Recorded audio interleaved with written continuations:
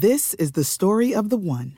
As head of maintenance at a concert hall, he knows the show must always go on. That's why he works behind the scenes, ensuring every light is working, the HVAC is humming, and his facility shines. With Grainger's supplies and solutions for every challenge he faces, plus 24/7 customer support, his venue never misses a beat. Call quickgrainger.com or just stop by. Grainger, for the ones who get it done. Imagine you ask two people the same 7 questions. I'm Minnie Driver, and this was the idea I set out to explore in my podcast, Minnie Questions. This year, we bring a whole new group of guests to answer the same 7 questions, including Courtney Cox, Rob Delaney, Liz Phair, and many, many more. Join me on Season 3 of Minnie Questions on the iHeartRadio app, Apple Podcasts, or wherever you get your favorite podcasts. 7 questions, limitless answers. If you love sports and true crime, then there's a new podcast from executive producer Dan Patrick and hosted by me, Jay Harris, that you won't want to miss. Playing Dirty: Sports Scandals. Each week, I'm squeezing the juiciest details from some of the biggest sports scandals ever. I'm talking Marcus Dixon, Olympic gymnastics, Cain Velasquez, salacious Super Bowl-level scandals. Join me on the dark side of sports by listening to Playing Dirty: Sports Scandals on the iHeartRadio app, Apple Podcasts, or wherever you get your podcasts. I'm Hannah Storm, and my new podcast, NBA DNA with Hannah Storm, chronicles my 6 decades in professional basketball. From growing up in the sport to becoming one of sports TV's first female broadcasters. Join me as I dig deep into the game's history, unearth some wild stories, and talk to my friends from the world of basketball, from Dr. J to Charles Barkley. It's been a wild ride, and now I get to take you with me. Listen to NBA DNA with Hannah Storm on the iHeartRadio app, Apple Podcasts, or wherever you get your podcasts.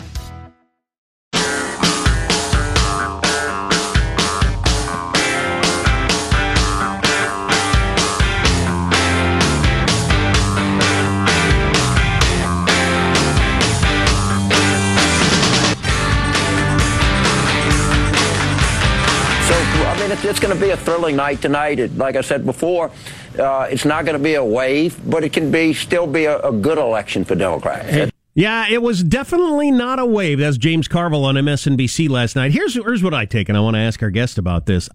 If I'm a Democrat, I think, yeah, we lost to Ted Cruz, barely, right, in Texas. Yep. Yeah, we lost in Florida, the governorship, barely lost running a socialist. That's incredible to me if I'm a progressive. There's a lot to like for everybody last night, I think, and we've asked Lonnie Chen to join us. Lonnie, a favorite guest of the Armstrong and Getty audience, director of the Domestic Policy Studies, lecturer at Stanford University, also the David and Diane Steffi Research Fellow at the Hoover Institution. Lonnie, how are you, sir? Good morning. Did you guys get any sleep last night? Oh, yeah, a little bit, and a little fine Cabernet Sauvignon got me through the evening. But our lead question, to what extent, what percentage of James Carville's appeal is his accent? 125. What's your headline out of last night for you personally? How'd you read the nation? Well, I think it is one of those situations where we saw each side kind of go respectively farther toward its base. I think for the Democrats, what you saw last night was the opportunity to celebrate some big wins in the House, no question about it. But you saw President Trump's popularity continue to decline in parts of the country where it already wasn't very high. And on the Republican side, you saw them pick up Senate seats, which I think a lot of people were surprised by that notion going into last night. But it's kind of inevitable if you think about the polarization we're experiencing in our country. And the states where President Trump is popular, that popularity got those Senate candidates across the finish line. And so you see this polarization intensifying, and it's just a harbinger of things to come in the Congress, unfortunately, over these next couple of years. Boy, California went lefter. Yeah. Well, you saw that in all the statewide races. The one that I was really keeping an eye on was this insurance commissioner race that featured Steve Poizner, who was running as an independent against Ricardo Lara, who essentially has been not incredibly accomplished state legislator for some number of years. And a lot of people thought that Poy's going to be able to pull that off. It's a very close race within about a point and a half, but it looks like Laura is in the lead now. So even if you're a completely nondescript, not accomplished, union loyalist legislator who's really accomplished very little, if you have a D next to your name, you can beat a guy who's quite popular and served in that office successfully. Yeah, and by the way, who was endorsed by every single newspaper in the state. Every single one. It's incredible. It's really incredible. That is amazing. What do you make of what I said, that a Democrat almost won the Senate seat in Texas and a socialist almost won the governorship in Florida? Is that the direction we're going?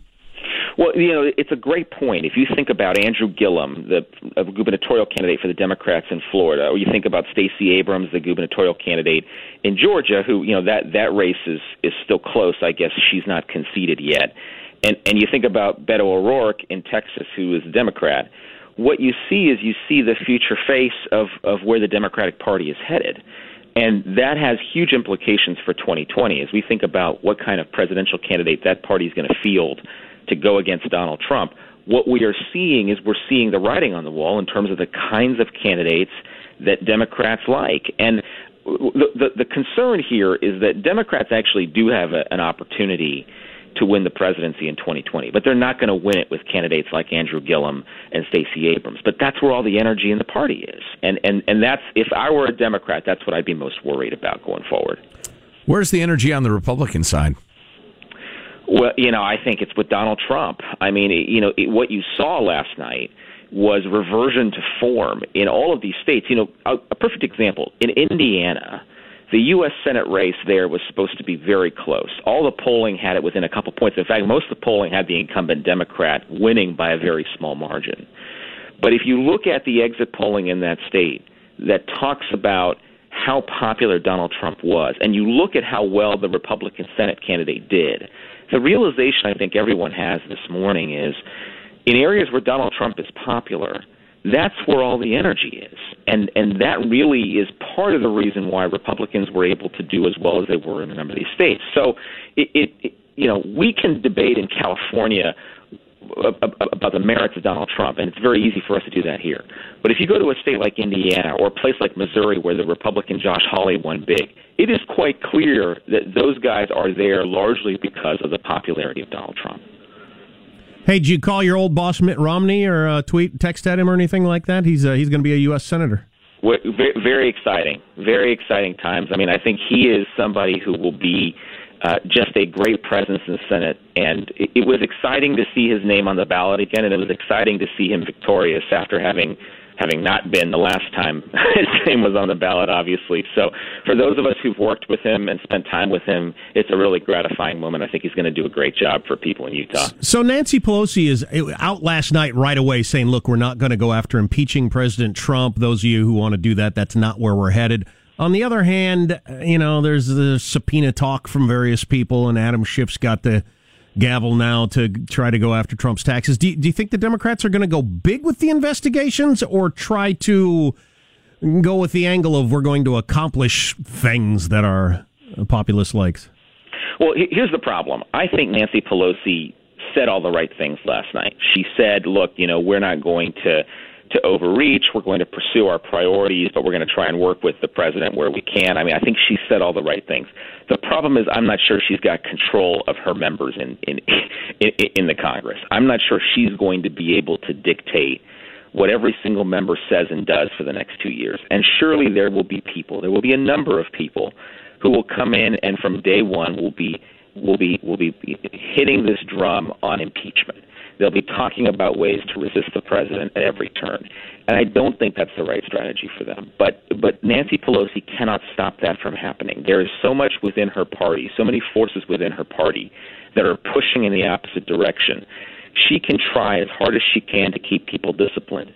But surely there will be elements of her party, and I don't just mean small elements. I mean potentially 20, 30, 40 members of her caucus in the Congress who are going to want to resist Trump at every turn. And I think, while that makes for good politics in New York City or maybe San Francisco, I don't think it's very smart when you think about where their party is headed and what they need to do to win in 2020. So we'll see what happens, but I don't have a lot of confidence she's going to be able to hold everyone in line. Speaking of which, what do you suspect will be the legislative path forward in terms of health care policy, which is number one on many, many people's lists of most important issues?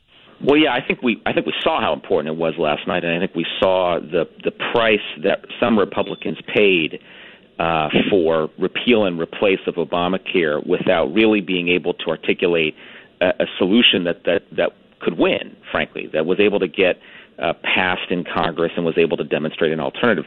I think that there are sort of two different pathways here. One is Republicans are going to have to figure out a way to address health care in a way that people understand and can say, they've got a plan. They've got a way of dealing, for example, with pre-existing conditions. And even if that means saying, look, we've got a whole bunch of reforms, for example, that we want to get states more power and more authority, but we're not going to touch the protections in Obamacare for pre-existing conditions. And I think Republicans do need to think about going back at health care again and addressing it in a very real and pragmatic way. The other option is to avoid it. And I think if they avoid it, they'll avoid short-term pain. But this is going to be an issue that's going to be back in 2020, which is why I still come back to the conclusion they're going to have to do something about it between now and then. We have split government now. Sometimes that means we get more conciliatory and that people realize, okay, we got to reach across the aisle if we want to get anything done, blah, blah, blah. Over the next 2 years, and you're a guy, I think we know you well enough, you like policy-driven civil discussions. Do we go more toward that or more away from that over the next 2 years? I fear that we go away from it because the polarization is only accentuated. When you have the Democrats controlling the House, they have a platform. They have one branch of government, and if you think Trump's going to become more conciliatory, that I have a very difficult time believing as well, because think about it this way: we already know he doesn't particularly like it when people are poking and prodding at elements of his financial background, of his family's financial background. What do you think the House Democrats are going to do? What do you think the chairman of the House Oversight Committee is going to do? It's going to be investigation after investigation. Adam Schiff already said something about Trump's tax returns. Do you honestly think that Donald Trump is going to sit there and do nothing when the Democrats are out there investigating every element of his life, essentially giving him a proctological exam on a daily basis? I have a very difficult time seeing that dynamic playing out well. Oh, wow. In terms of us being in a conciliatory mindset. Yeah, so when you say it like that, yeah, it doesn't look good. That's really what it is. Yeah. Lonnie Chen is the David and Diane Steffi Research Fellow at the Hoover Institution, Director of Domestic Policy Studies, lecturer at Stanford. It's funny, as Jack was asking that question, you were answering, is it going to be more bipartisan or more partisan? I think the answer is probably both. Certainly from the cable news point of view, from the headline-grabbing point of view, it's going to be firecrackers chucked in both directions day in and day out. I do think there is at least some chance for a little legislative way forward, if only in, popular stuff, infrastructure and maybe some healthcare reform, or am I a naive sap? Well, infrastructure is the number one. I sort of have it as the number one most likely area where there could be some reconciliation. There could be something that has to get done because look, both Democrats and Republicans can agree that we have some real crappy infrastructure around the country, and anyone who's flown out of LaGuardia Airport recently knows exactly what I'm talking about, or really any other airport in the United States. And so there's a need for that. I would also say they've got to work together. Republicans and Democrats have to work together to get the government funded every year anyway. So as part of that process, yes, I think there will be some small bipartisan victories. But the meta-narrative, the larger trend in terms of how Democrats and Republicans interact, that's what I worry about. And I worry about us going farther and farther into the hole. Because, look, no one likes to sit there and watch cable news all day, but there clearly is something that those guys are doing that's working for their ratings, and that's driving us further apart. No doubt. Final question, Lonnie. Looking at the California results, in which California voters missed almost no opportunities to spend or borrow more money. Also true of Bay Area elections and L.A. County. Every opportunity to spend and borrow was taken, almost. What is California's fiscal health right now? Well, I think for the short run, we've been living off of the sugar high of a good economy. And I think the question is what happens when it turns the other direction. You know, our tax base in California is incredibly volatile. We depend a lot on capital gains taxes, and that means we depend a lot on a good economy, a good stock market, and the tech boom. And what we see in California is when that all goes south, our state really struggles. And so while it's cute for Californians to decide they can borrow and spend more now, that bill will come due, and it will come due very soon. I think at some point we've got to examine the public initiative process. This notion that people can go, that legislators in Sacramento, instead of doing their job, can say, hey, you guys as the voters, you take the responsibility to borrow and spend more. You take the responsibility to make hard choices. You see what happens. Because no one likes to make hard choices. You know, no one likes to eat the broccoli first. And unfortunately, you saw this last night. You saw more borrowing, more spending, and I do worry about where it's taken our state. Lonnie Chen, David and Diane Steffi Research Fellow at the Hoover Institution. Big deal at Stanford University. He's a big deal there. He doesn't even have to wear a shirt. I mean, he's a big deal. Lonnie, it's always great to talk to you. Thanks very much. Thanks, guys. All right, yeah, you got it. He's right. The initiative process. He can walk across the quad shirtless. Nobody even questions him. I'm sorry, you were saying something? The initiative process is got to go. You can't. It's diseased. You can't trust the voters to figure it out. Couldn't figure out that Prop 6 was the gas tax. You know, and you know, good on the forces of bad who worded it in such a way that it was hard to figure out. But evil one. And you can't trust people to handle state government any different than they handle their own lives. You run up credit cards and you think, I'll worry about paying for it some other day. I'll be dead by then. What difference does it make? Right. It's disappointing. Yeah. It is remarkable looking at the electoral maps of various states. I'm looking at Oregon right now. Coastal Oregon is entirely blue. Geographically, it's about a quarter of the state. The entirety of the rest of the state is red. You look at California, it is coastally blue, and with a few exceptions, the rest of the state is red. The divide in this country is so urban, suburban, urban, rural. Yeah. And people only talk about it in terms of elections. People don't talk about it in terms of governance and needs and the way the country ought to be run. And expectations of the government. Completely different. You're listening to the Armstrong and Getty Show.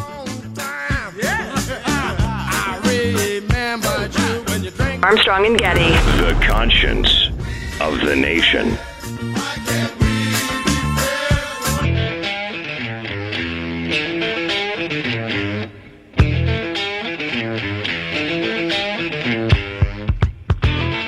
The Armstrong and Getty Show.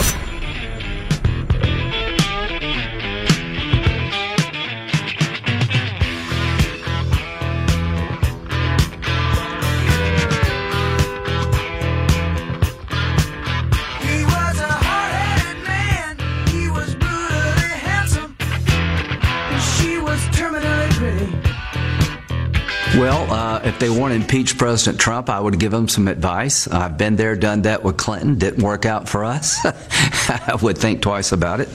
There you go. And Nancy Pelosi announced as much. She is not interested in pursuing impeachment, although our guest Lonnie Chen, we just talked to, said, I'm not sure Nancy has control of that situation. We will see. Yeah. Headline being, of course, the Dems now control, or will start January 20th, controlling the House of Representatives. The Republicans will have even more strength in the U.S. Senate. So the good news, if you are a Democrat, is clearly that the House was taken. It was a rebuke for Trump. His legislative agenda will now have to get through a Democrat House, and good luck with that. Although almost all big things happen in your first couple of years as president. That's just the way it is. So who knows that much was going to happen anyway. Right. On the other hand, if you're a Republican, the taking of the House was actually on the very small side. It's a small majority for the Democrats. It was a smaller rebuke than generally happens 2 years into every damn president's first term for some reason. The Republicans strengthened their majority in the Senate, which in terms of appointing judges, conservative judges for the next 2 years, will be, they're in great position for that. So if that's important to you, you have that going. But back to Nancy Pelosi in the House, there are louder rumblings about chucking the current leader than I ever remember hearing, with the exception of Newt Gingrich, who just ran roughshod over everybody in both parties and ended up getting chucked. So can Nancy hold on to the job? To what extent will she be able to control the caucus? That'll be interesting to watch. Well, the government will grind on. As usual, it's the day after Election Day, so we're talking about this stuff a lot. I recommend you don't tie up your identity, your heart, your soul, and all that you find important in life in freaking politics. Go raise your family, work at your job, volunteer in the community, take up a hobby or something like that. Politics is corrosive and sickening. Read to your kids. Yeah, do something like that. No, I did like this. Like a sample ballot. Exactly. For instance, there's a Twitter account called God. Somebody got the God Twitter account at the tweet of God, and somebody else, Eric somebody or other, tweeted a picture of a beautiful rainbow, and at the bottom of the rainbow, at the end of the rainbow, is the United States Capitol. And Eric, what's his name, tweets, "Dear God, let this be a good sign." And God tweeted back at him, "I'd love to tell you this is a sign from me, but it's actually just a promotion for a gay bar in Georgetown."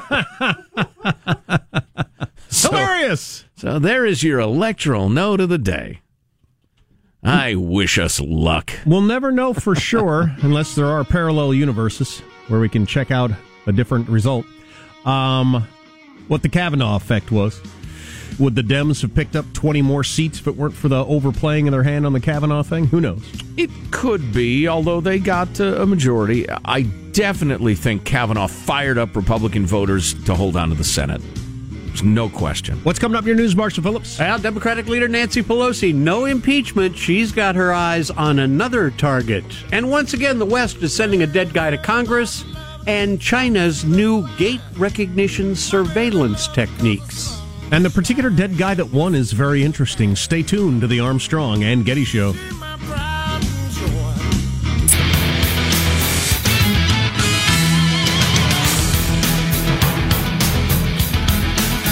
I like me some Ben Shapiro. I don't know if you know his act, but he's an interesting thinker. Anyway, he just tweeted, "All the talk about Republican victories tonight does obscure a problem.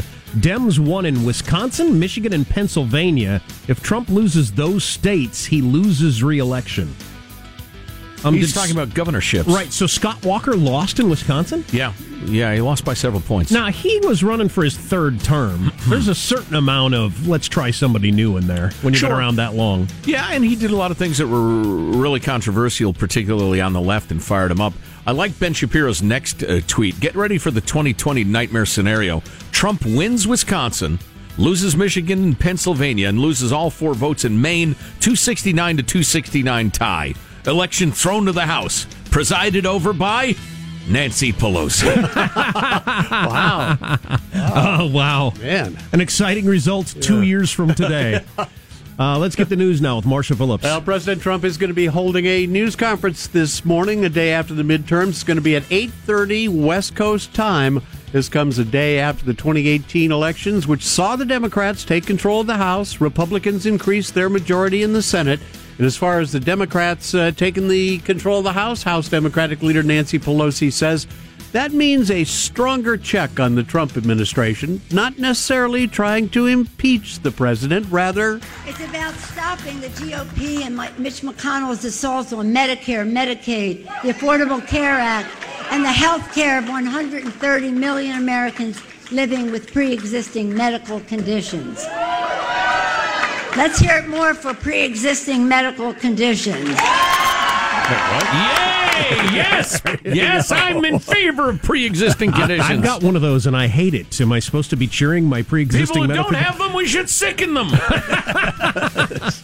Nancy is old and gaffe-prone.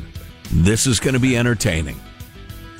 She's a lion on her way out, no doubt about it. When I read that Bob Woodward book about the Obama administration, the when they're trying to come together with the grand bargain, she was so impressive in that book.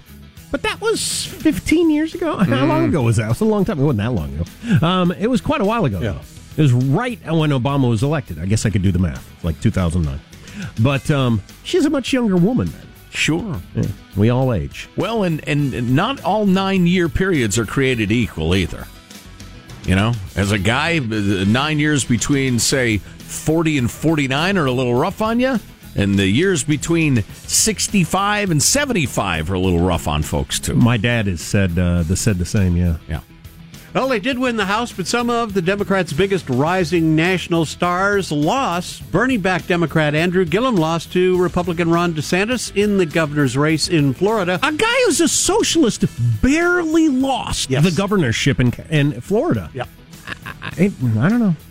I think people put too much emphasis on who ultimately won. Sure. There are a whole bunch of people that voted for a socialist in Florida, just like there's a whole bunch of people that voted for a Democrat in supposedly red Texas last night. Yeah, Gillum telling supporters last night, I won't have the blessing of serving as the next governor of the state of Florida. I still plan to be on the front lines right alongside every single one of you.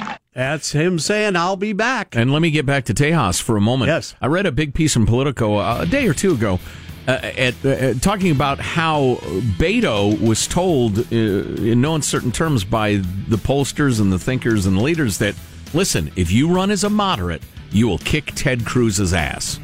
But Beto chose not to, and that's why he's going to lose, announced Politico. Well, he is going to lose, but barely.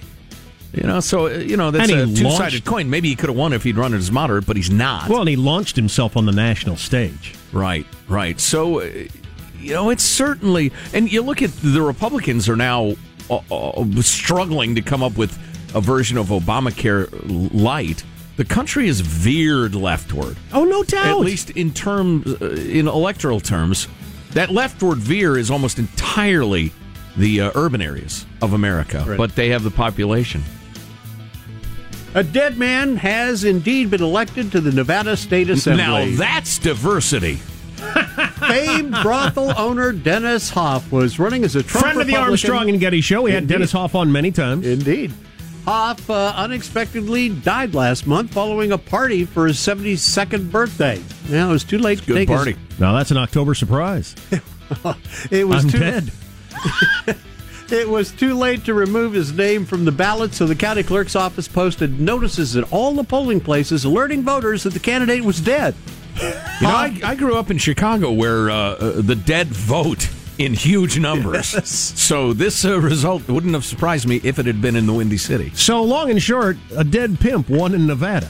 Yes. Yes, indeed. Beat his Democratic opponent by 7,000 votes. I think he, was it 70% was what he got? Yeah. It's hard out here for a dead pimp. Indeed. So then what happens? A live pimp takes his spot? Or the Bishop Don Juan St. John shows up in his all green and gold outfits, and he just starts rhyming his way through the house there. Well, Did not know that. The way it reads, the Board of County Commissioners replaces Hoff with another member of his party. But do they have to be a pimp? Or dead? I don't think that'd help. Perhaps a pimp. But the people have spoken. Yeah. We want procurers of flesh to represent us. Some sort of live grocery store owner. Why, that would be a perversion of democracy. It'd be a betrayal of the voters. Some hard partying flesh peddler. That's what we want. Yeah, exactly. There's Lamar Odom available. But still alive. All right, that's your news. I'm Marshall Phillips, the Armstrong and Getty Show, the conscience of the nation. I absolutely love this. I'm zooming through Ben Shapiro's Twitter feed, and there is a graphic that was getting a lot of mileage overnight. It was the way people voted by gender in various key races. And here's white women, foot soldiers of the patriarchy. Brian Kemp, 76%. Ted Cruz, 59%. Ron DeSantis, 51%. Then somebody else tweets, and then another person tweeted, black women voted 95% for Beto. White women did what white women do. And Ben Shapiro replied, so when black women vote 95% for a candidate, that's just good sense. When white women vote 71% for Cruz, that's sectarian partisanship. Okay, dude. That's something. Boy, there's a lot of dumb stuff on the internet. Oh, yeah, I don't know if you ever noticed. And it gets retweeted a lot, too. I got another comment on identity politics. I'll jam that in coming up. A little more of Gavin Newsom from his speech last night. Speaking of being launched on the national stage, Gavin Newsom is about to be a regular on the Sunday talk shows, I'll bet. Your meets the press, your faces the nation. He will be a barb poking at Donald J. for the next 2 years, no doubt. And the Tangerine Tornado will no doubt poke back. Ooh. You're listening to the Armstrong and Getty Show. Armstrong and Getty. The conscience of the nation. Armstrong and Getty.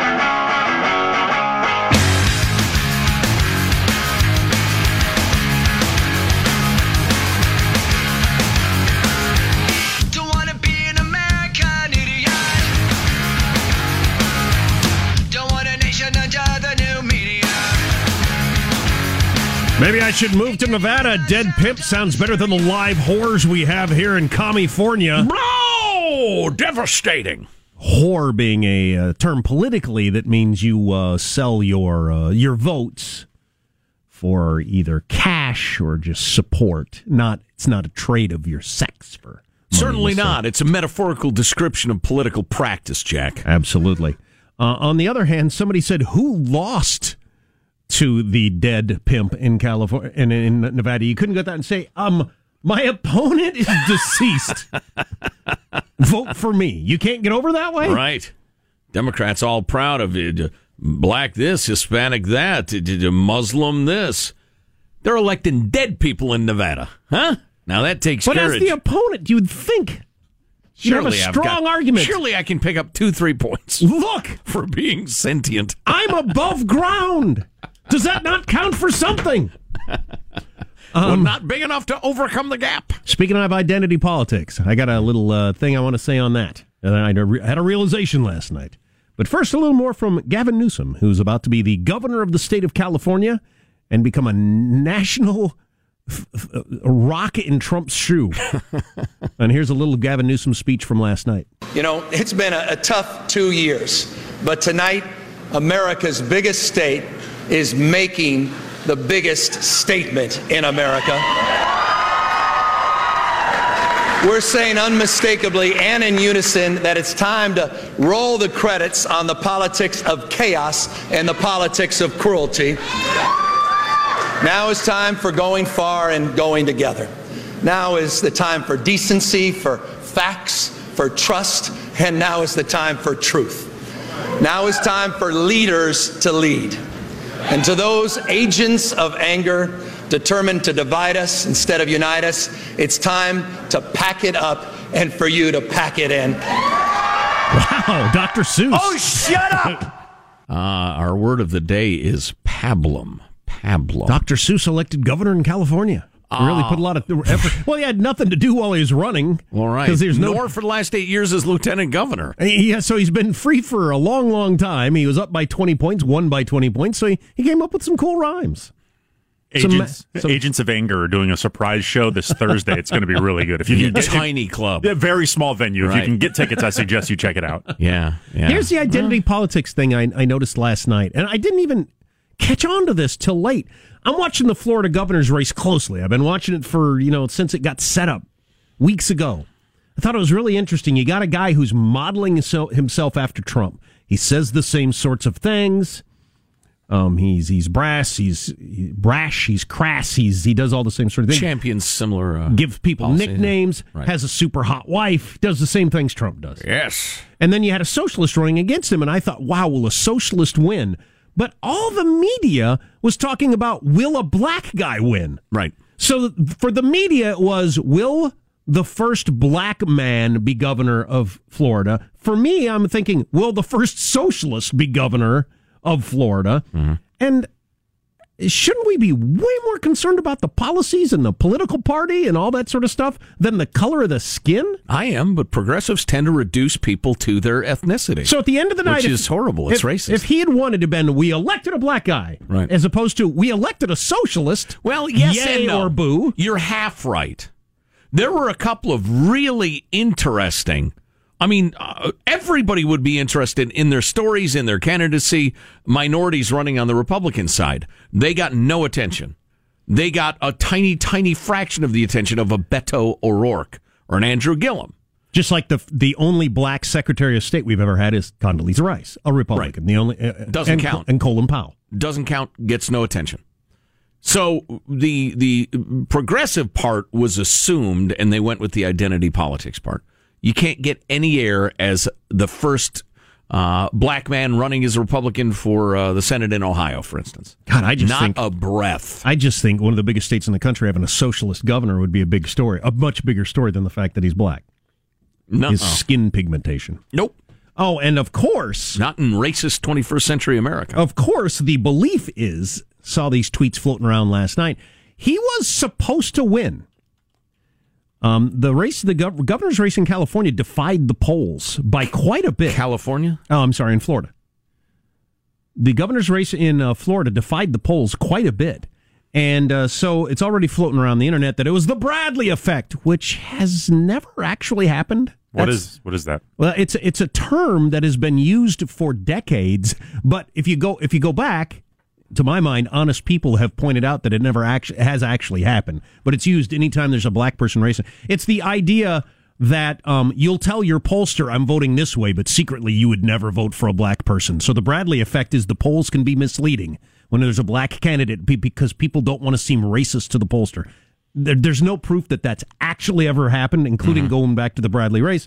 And it just seems nonsensical to me anyway. Who's lying to their pollster because they're worried about what they think? Have you ever been polled? It's some doofus on the other end of the phone. It just seems crazy to me. Right. People don't want to admit to their pollster they like Trump or aren't going to vote for the black guy or whatever. You know, it is possible that 50% of Floridians didn't want a socialist as the governor. It is possible. Right. You don't have to be a racist to not want a socialist. I lie to pollsters, but not because I'm trying to conceal my identity, but it's like, no, no, I don't like what you're trying to do. I've done that before. Yeah. How many times do you stop by an ice cream store a month? Twice a day, 60 times. I mean, whatever's going to throw off their numbers. Yeah. So, where's your favorite place to vacation? Haiti.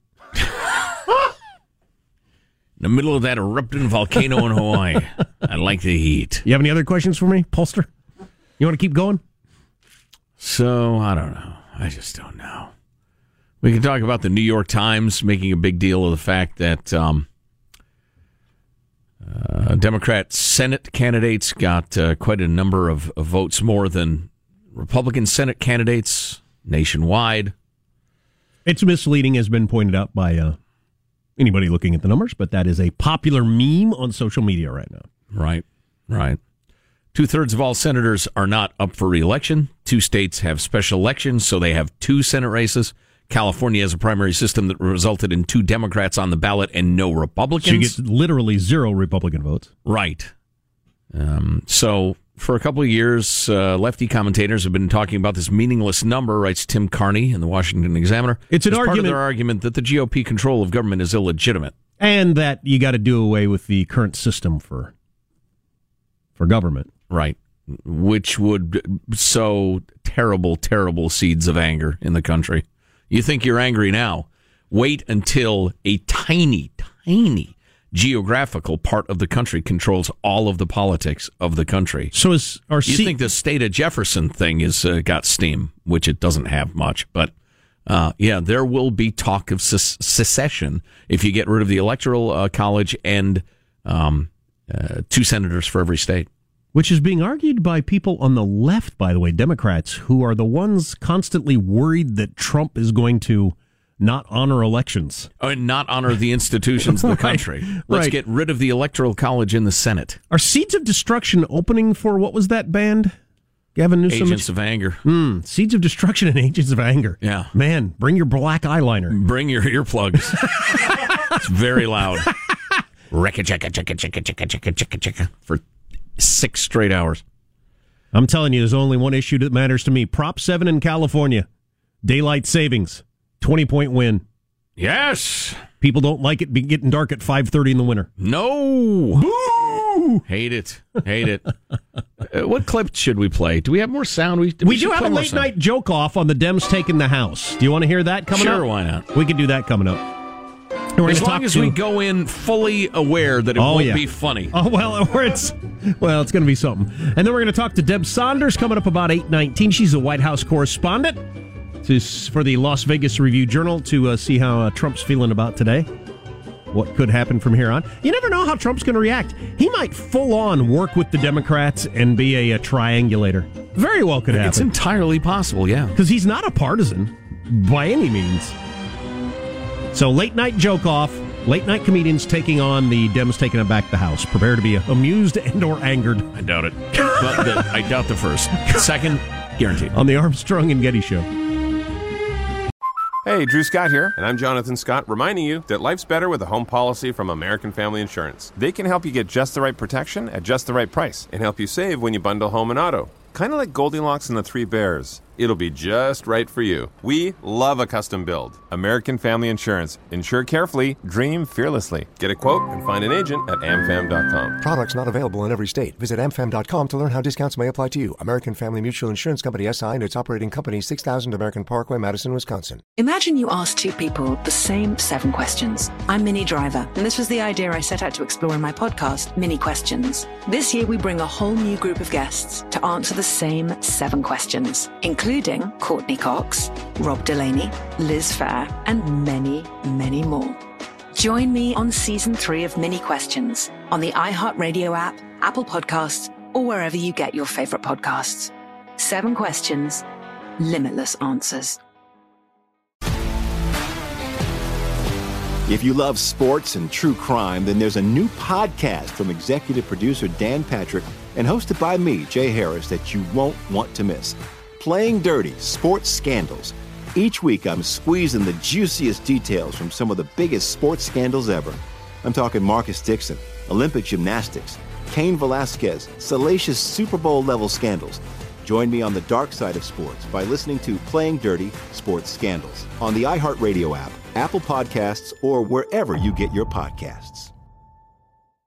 I'm Hannah Storm, and my new podcast, NBA DNA with Hannah Storm, chronicles my 6 decades in professional basketball. From growing up in the sport to becoming one of sports TV's first female broadcasters. Join me as I dig deep into the game's history, unearth some wild stories, and talk to my friends from the world of basketball, from Dr. J to Charles Barkley. It's been a wild ride, and now I get to take you with me. Listen to NBA DNA with Hannah Storm on the iHeartRadio app, Apple Podcasts, or wherever you get your podcasts.